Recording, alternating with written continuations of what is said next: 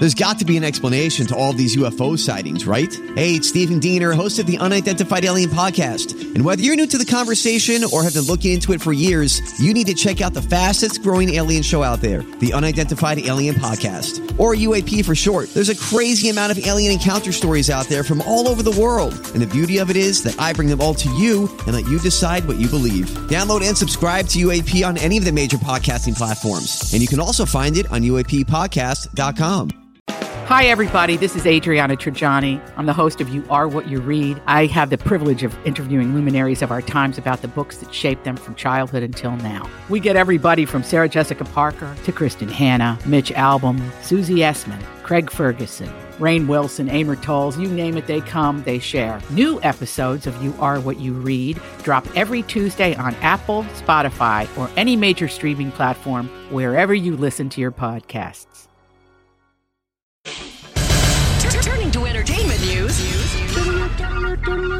this is a My Talk Dirt Alert. Everything you need to know from the world of entertainment and pop culture. Heard at the top of every hour on My Talk 107.1. And what have you learned? Director Lee Daniels is opening up about his sobriety, saying that while it's a bore, he said his sobriety is very important to him. Lee Daniels said, "I'm angsty and I'm sober, so that is what's really weird is to be going to the Met Ball and to other social activities not intoxicated." He says he hates it. It's a snooze.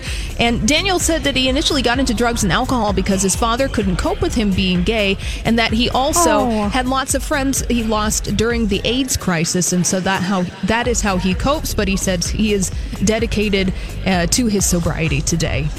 Well, I never knew that Lee Daniels was sober. All right. Mm-hmm. Well, it's just his telling us. Yes, right now, Jules. Yes, he is. And now we had speculated about this a couple of weeks ago, but now there are official documents saying that Britney Spears' father, Jamie Spears, wants a judge to grant him legal guardianship of Britney Spears in the state of Louisiana. Also mentioning in these documents, he plans to register for Hawaii and Florida as well, where Britney Spears frequently vacations. Now, he has a conservatorship, which allows him to make decisions about her financial and personal affairs, Britney Spears. He's had that in California since 2008.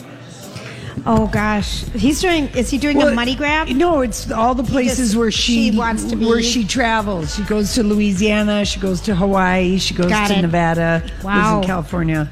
Wow. Yes. That's a full-time job. That is a full-time job. And Britney Spears most recently photographed, I believe, in Miami, enjoying some time off. Now, I want to throw this by you. This theory, talked about it a little bit earlier in the day, that Big Little Lies shares a cinematic universe with Mamma Mia. Have you heard this theory?